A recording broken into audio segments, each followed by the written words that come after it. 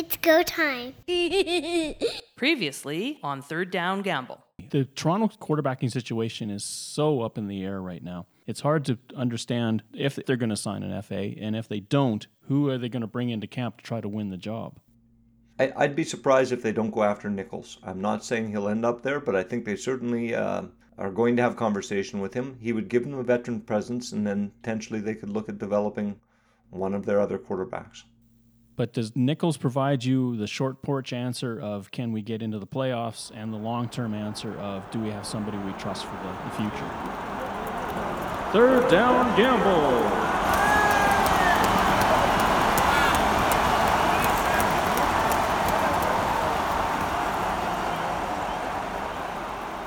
It's a free agent frenzy, and the typical law of supply and demand is slightly different. The supply is how much under the cap your team is, and how much is the player going to demand. Pat nailed it when he said Matt Nichols would land in Toronto, 3-year deal.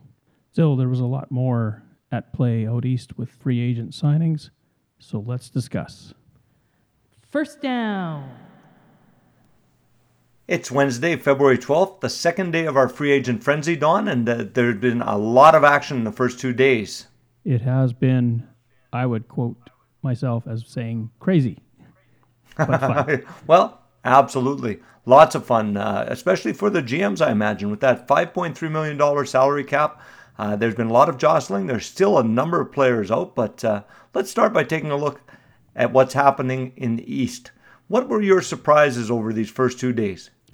My biggest surprise, I think, was the depth at which Toronto went after free agents.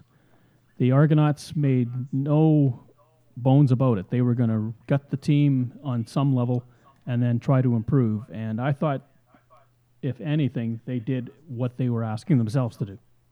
Absolutely. I mean, you've extended McLeod Bethel-Thompson. He's got a 1-year contract. The biggest signing, I would say, is Matt Nichols. So they've solidified themselves at quarterback. Both who actually think they're going to be the starting quarterback, Don. That makes for an interesting next little while when we get to training camp. It will be fascinating because there's a couple of good-sized egos there, and you have to be if you're going to be a starting quarterback. Mm-hmm. I'm really curious to see how this plays out. The ultimate decision will probably come down to Dinwiddie, and he's no slouch when it comes to recognizing talent in quarterbacks. That's right. They've made some other signings too. I mean, they certainly have solidified their offensive line. I think they've added a number of offensive linemen, and I think that's going to help them.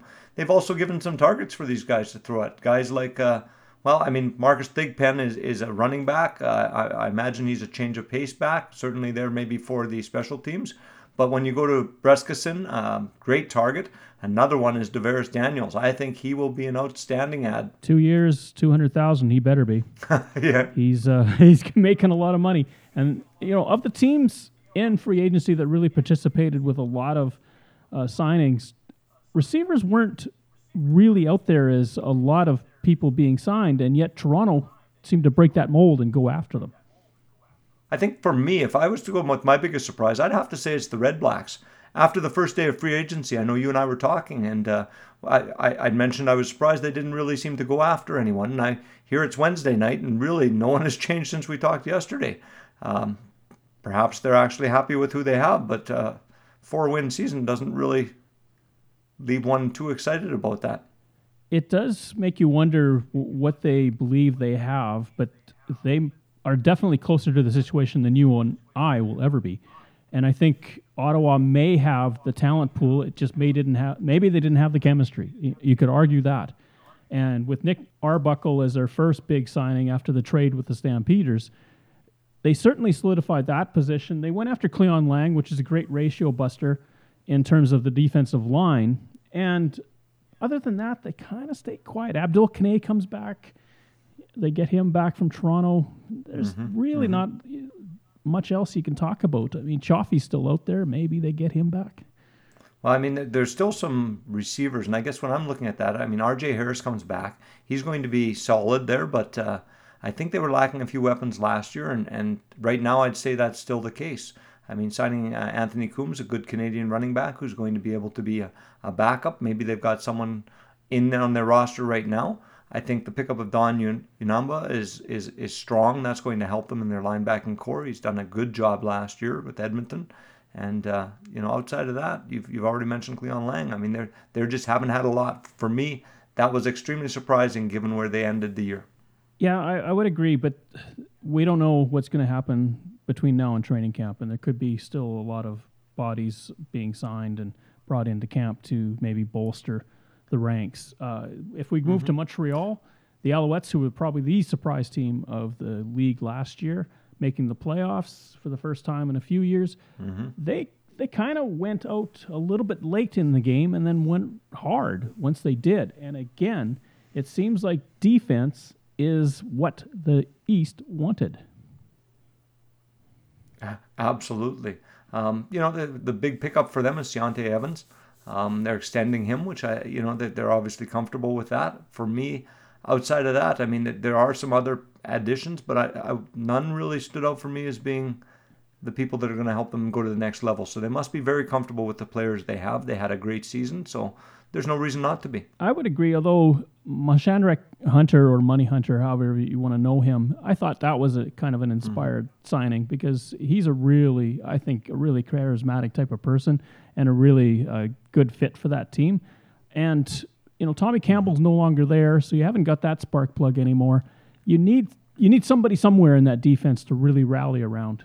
Absolutely. What they do have, I think, is a fairly explosive offense. We saw that last year, and I think you can see that they went heavy, as you said, to the defense. So they must be very comfortable with who they have on offense and are going to continue to build. Let's talk about Hamilton. Hamilton has 7 free agent signings this year and only 2 extensions with 6 departures. So there's some change, but I'm excited about the core that's there. I still see them as being, at this point, at least on paper, the best team in the East. Well, they got Larry Dean back into the fold, and that was a huge pickup. And I think that's going to bode well for them. They, again, another team focusing on defense. If you look at the signings and the extensions, they really went hard after defense. They did pick up Devere Posey today, and that, I think, is a nice add. Curious thing, Luke Tasker, not on the radar as of yet. Injury riddled season last year. Where is he going to fit, if he's going to fit in their plans? That's right. And, I think I said that backwards. I think they have actually had a lot more extensions, because when you look at Jagarrett Davis, Dylan Wynn, wide receiver Brian Jones, DB Courtney Stephen, again, they're keeping with the trend here in the East of, making sure they sign the people they want on defense. I would agree. And with 15 wins last year, how do you argue with the personnel? The thing is, though, when you're a winning team, you're going to be rated as much as possible, because there is talent that other teams want. And Hamilton did take a couple of hits, but they managed to fill the holes. They did, and I've told you before, I think they are the strongest team in the East. If you were to rank these teams just in terms of free agents, where they're standing right now, how do you see the East stacking up, Don? Honestly, I think Hamilton, I would agree, is the top dog, but then second, Montreal, and then how far down do you go to Toronto? I really do believe that Toronto has made a big step up. Ottawa, to me, might be a 5 to 6 win team. They might even be a 7-win team, but I think it's going to be Montreal and Toronto fighting it out for second, Hamilton likely in first. That doesn't mean Hamilton goes back to the Grey Cup, but I do believe that the East is going to be a lot more competitive. I think they won the battle so far in grabbing defensive players off the free agent list. Absolutely. I would go back to Ottawa as well. I think they're obviously going to grow their own talent with only 2 departures this year of free agency. They're looking to build on obviously some youth. I imagine the salary cap, $5.3 million. They seem to be potentially a little hampered, not going after free agents, but building from within. So we'll see how that works for them. But I would tend to agree with you. I see Hamilton 1, Montreal 2, and then Toronto. And the question is, how far down is Toronto? And Ottawa hopefully will pick up a few more wins, but it's hard to see as we move to the West. It's going to depend on how the West comes on too. Well, the curious thing too, if you looked at the first 4 games of the season last year, Ottawa 2-2, would you have picked them to finish where they finished? Not at all. I was quite excited by them. You can remember the game against Saskatchewan. It was just a gunslinging game, and it was, for me, I was quite excited about both quarterbacks. So I guess it's going to depend on what does happen in Ottawa. Davis is still coming back, so I mean, He gives them, I think, a solid backup behind Arbuckle. But Arbuckle had an outstanding season last year when Mitchell was injured, and I think he can be the person to potentially turn them and give them a few wins on his own. Second down. Out west, I think we saw a little bit of a different story. The teams were less active.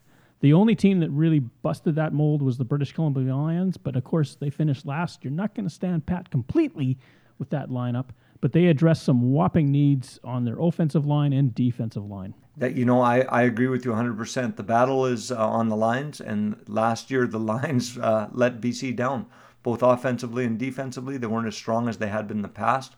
I think we were expecting more, and we saw when they made a coaching change that their offensive line became much stronger. I think it's one step up now with the addition of Riker Matthews. Absolutely. I think he is going to solidify that offensive line. And when you look at what they're doing on the defensive side of things, they're getting younger and they're getting quicker. They are. And, to me, if this builds on what they had, they're going to definitely be able to be in a place, I think, to at least contend for a playoff position, which they were not able to do last year. Well, you've got the best quarterback in my mind in the league, Mike Riley, behind the line. And if he has time to throw, which he didn't have for about 3/4 of the season last year, and it's amazing to me how he withstood that onslaught. If he has time to throw, he can pick you apart. Absolutely. And, they've added Chris Rainey as a running back. If you can get a good, strong running game to solidify that so you're not sure what's coming, I think that will definitely help BC as well. Riley cannot go through another year like that. He's too expensive to not protect, and they've done a great job protecting him. Now we jump over the Rockies to the Calgary Stampeders, a team that has been the consistent team over the last decade. And we have sort of between us talked about the fact that over the last 2 years, their entire defensive secondary has waved goodbye. It has, and yet they still seem to be right in the hunt of things. They are a strong team, and Huffnagel's traditionally built from within.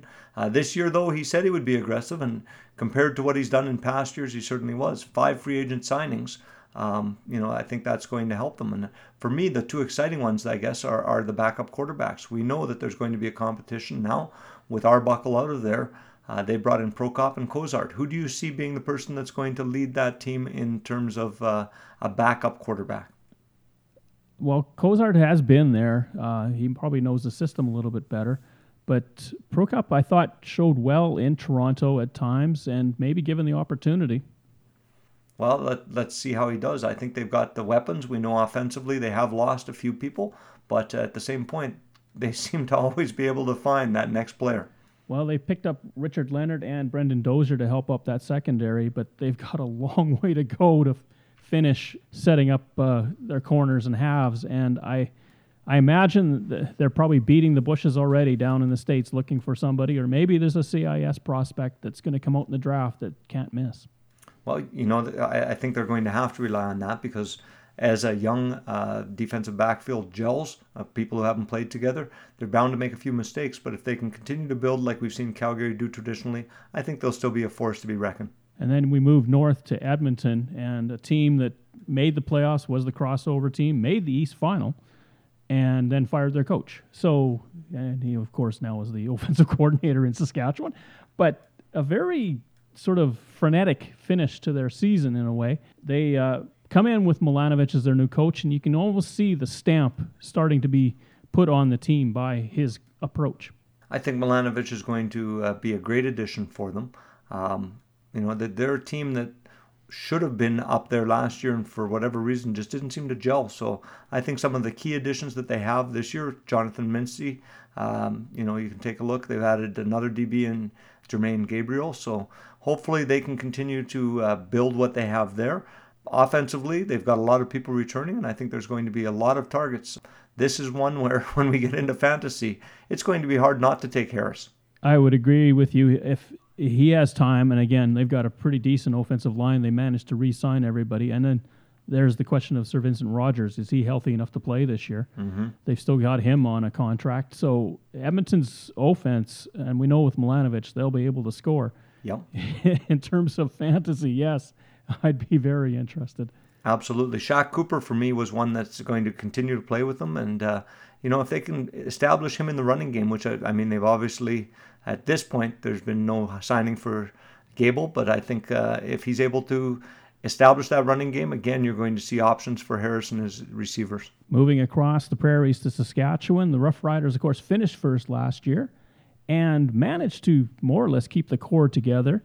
They didn't get hit too hard with free agency. The only real big deletion on defense, Micah Johnson going to the British Columbia Lions, and of course Moncrief heading down to the NFL. They have, I think, signaled to the league that they're happy with what they had. A lot of people, including you and I, feel that they were just one goalpost short of potentially moving on to the Grey Cup. And so they brought their core back, and they must be ready to take another run. I think some solid signings. It shows some faith in the players. Bringing Otha Foster back out of the blue, it's going to be interesting. And I am also intrigued by the free agent signing of James Franklin. What's your thought on that? Well, I would say 5 years ago, I would be one of the ones clamoring for him to come with Chris Jones to Saskatchewan, thinking that he would. And he is here now. So we'll see what happens. It really, Harker, you've got to wonder what his future is going to be. It's going to be a competition at camp, no doubt about it. The one glaring loss I think that they had were 2 departures on their offensive line, and that means you've got to draft somebody. It does. Bringing back Josiah St. John, a former number 1 draft pick, when they released him not that long ago, thinking he wasn't going to play, it tells me that they're lacking on depth. So again, if the draft comes forward, I think Saskatchewan definitely should be looking at some offensive and potentially even defensive line. You're moving up in age. This is a veteran team now. They've decided to move forward with them, so we're going to see how that works for them in 2020. And the Bombers, of course, the defending Grey Cup champions, they tried to stand pat as best they could. Biggest issue for them was they've lost starting defensive linemen, 1 to the NFL and 2 to the Toronto Argonauts. That's right, but the one they did sign is a dominant defensive lineman. Bringing back Willie Jefferson, he is a force to be reckoned with. I think he would have been the most coveted free agent, and they managed to bring him back before he entered free agency. And that's again states to me that they're pretty happy with what they have. They had a good run. We've got to remember they did finish 3rd, and they did so because they had an injured quarterback. Now, he has since left. They're starting an injury-prone quarterback, so it's going to be interesting to see how they progress from here. Who is their backup, Don? What do you see is happening out there? That's a great question. I don't know who they've brought in, to be quite honest. All I can see is Sean McGuire listed behind Collaros right now. Boy, we've seen what happened. Like last year, Saskatchewan, 3 plays in, Collaros is out for most of the season. Had an opportunity to come back, and he did really well when he did. I mean, certainly worth the gamble, but I thought that Winnipeg might go after one of the free agents. That is true, but there are days ahead that maybe something will come of it. I mean, Jonathan Jennings is still out there. He is, and I think sometimes you maybe need to do that. A team like Saskatchewan bring in the veteran quarterback with Franklin, and you can only see after last year, all it takes is one play to lose a quarterback, and you do have to have some form of insurance. So I'm thinking Winnipeg may still take a crack at someone like Jonathan Jennings if the price is right. Perhaps they're happy with some of the people that they're developing as well. 3rd down. So if we look back at the first 2 days of free agent frenzy, I'll call it, who won, East or West? Oh, I thought you were going to ask a different question. I wasn't prepared for this one.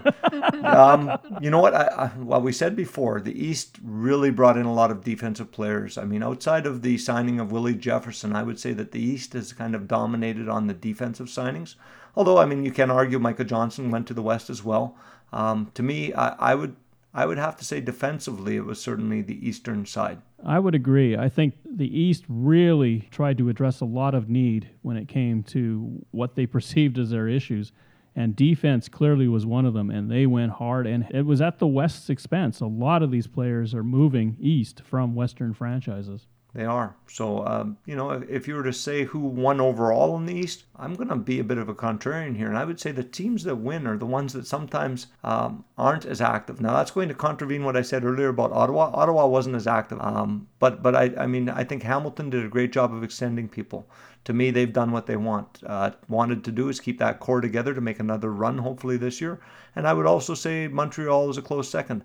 Toronto could be. They signed an awful lot of players, but it remains to be seen whether that's going to make a difference for the Argonauts. I'm going to pick Toronto just because they were bold. They realized that they had to make changes, and they went out and did it. They weren't abashed about doing it, and I think that is going to bode well for them.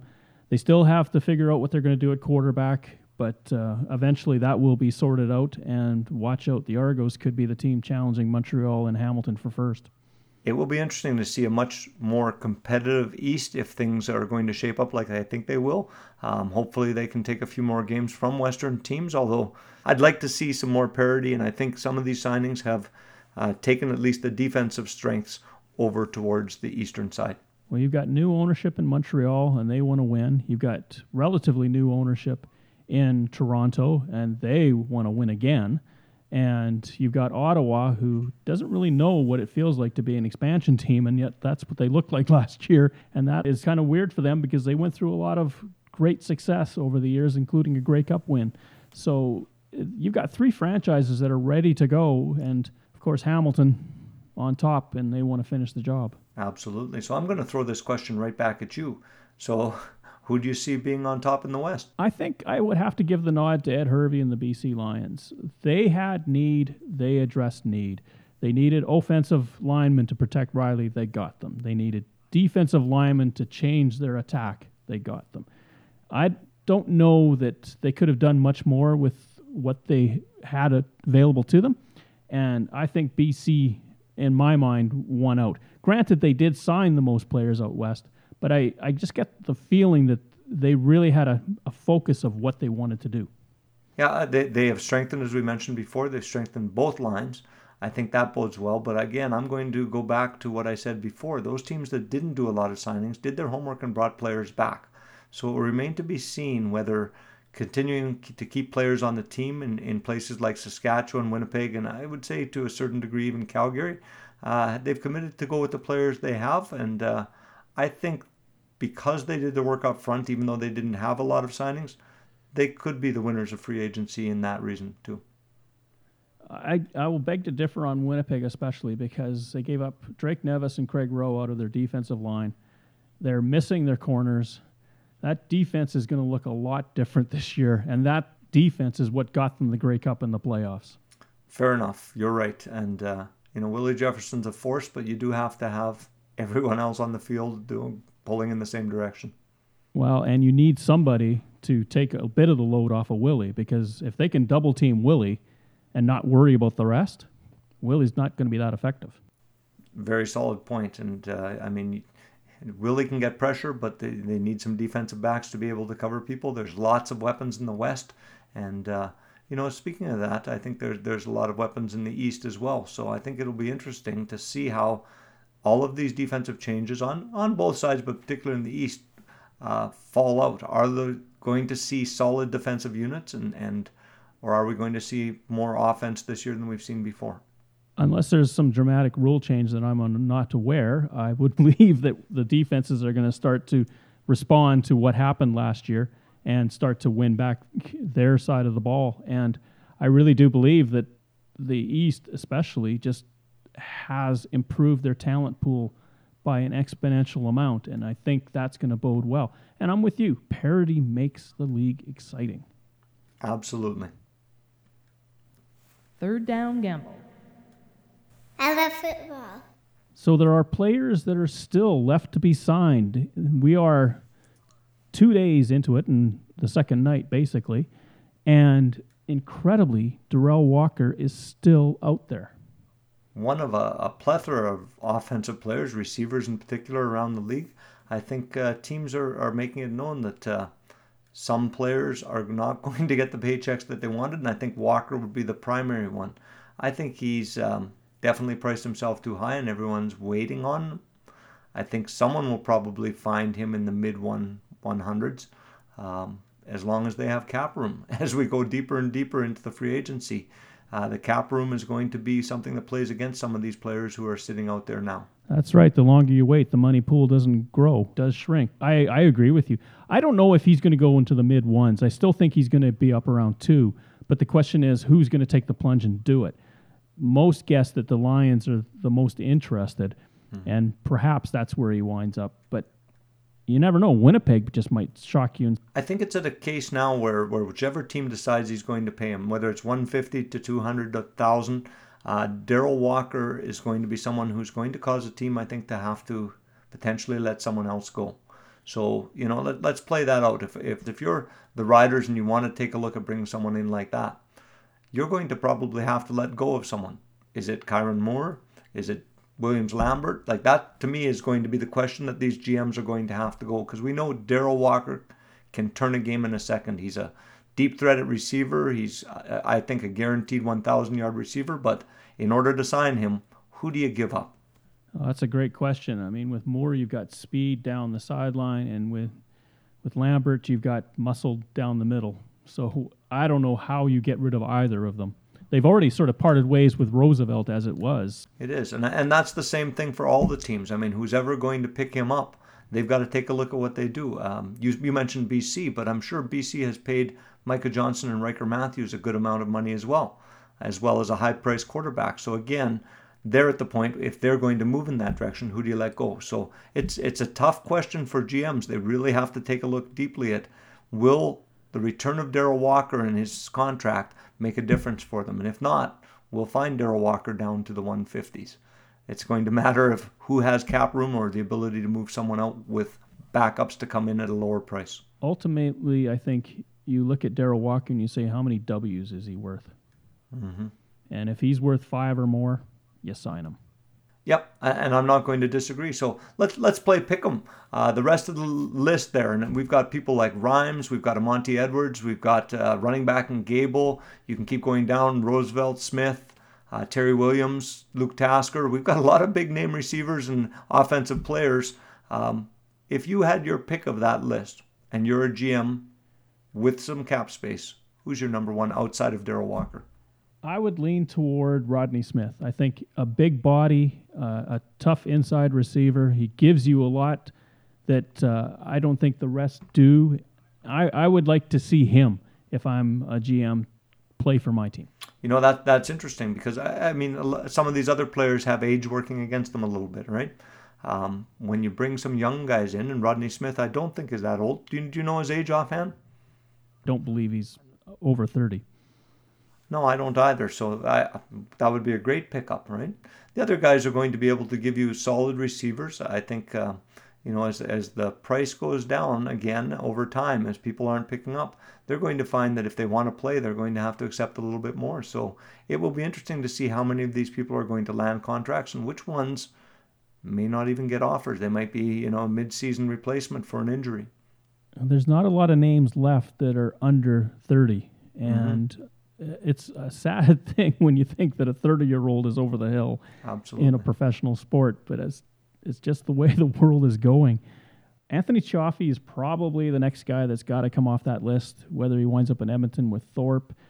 I don't know. It's so tough to tell because, again, you brought up a great point. You might have to have addition by subtraction. Mm-hmm. And if you're going to go that route, then wow, what a tough decision to take. Mm-hmm. The other one, I guess, that I would say could potentially come off the board, we're talking about DBs. Jonathan Rose is a cornerback with a lot of experience. We know there's a lot of people out there who are looking for DBs and potentially that veteran presence if you're going to go with a young group. Injuries could be the issue with him. Same with Corey Greenwood, linebacker of the Stampeders. I mean, ratio breaker, but he was hurt last year. Mm-hmm. Yep, and that will remain to be seen. So a lot of interesting names out there. Outside of that, I'm not sure that there's many that I would go for. If you have a running back injury, I think Gable is certainly someone who's up there. It gives you a lot of experience, a very capable ball runner. Offensive, Terry Williams is a change-up, potentially a kick returner. You've got someone like Saskatchewan could be in the market for that. It's a question of who's out there. Another one, I guess, that could add to a defensive line, Toby Antiga. I think he's a bit underrated. He's a big body and could certainly bring something to teams in terms of a backup or a relief. And an intimidating presence, Micah Awe. Absolutely. He's still out there.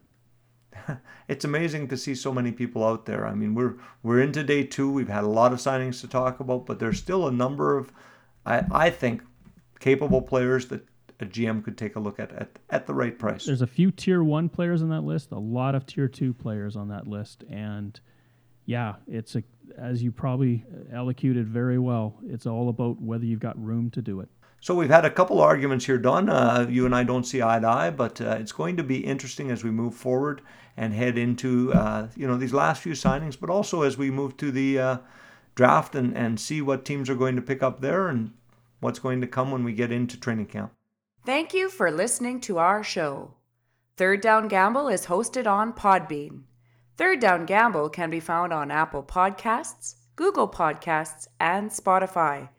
Follow us on Twitter at Third Down Gamble. Our thanks to Travis of the 2 and Out CFL podcast and Andrew and Mike of the Eskimo Empire podcast for their great help and advice getting our podcast launched.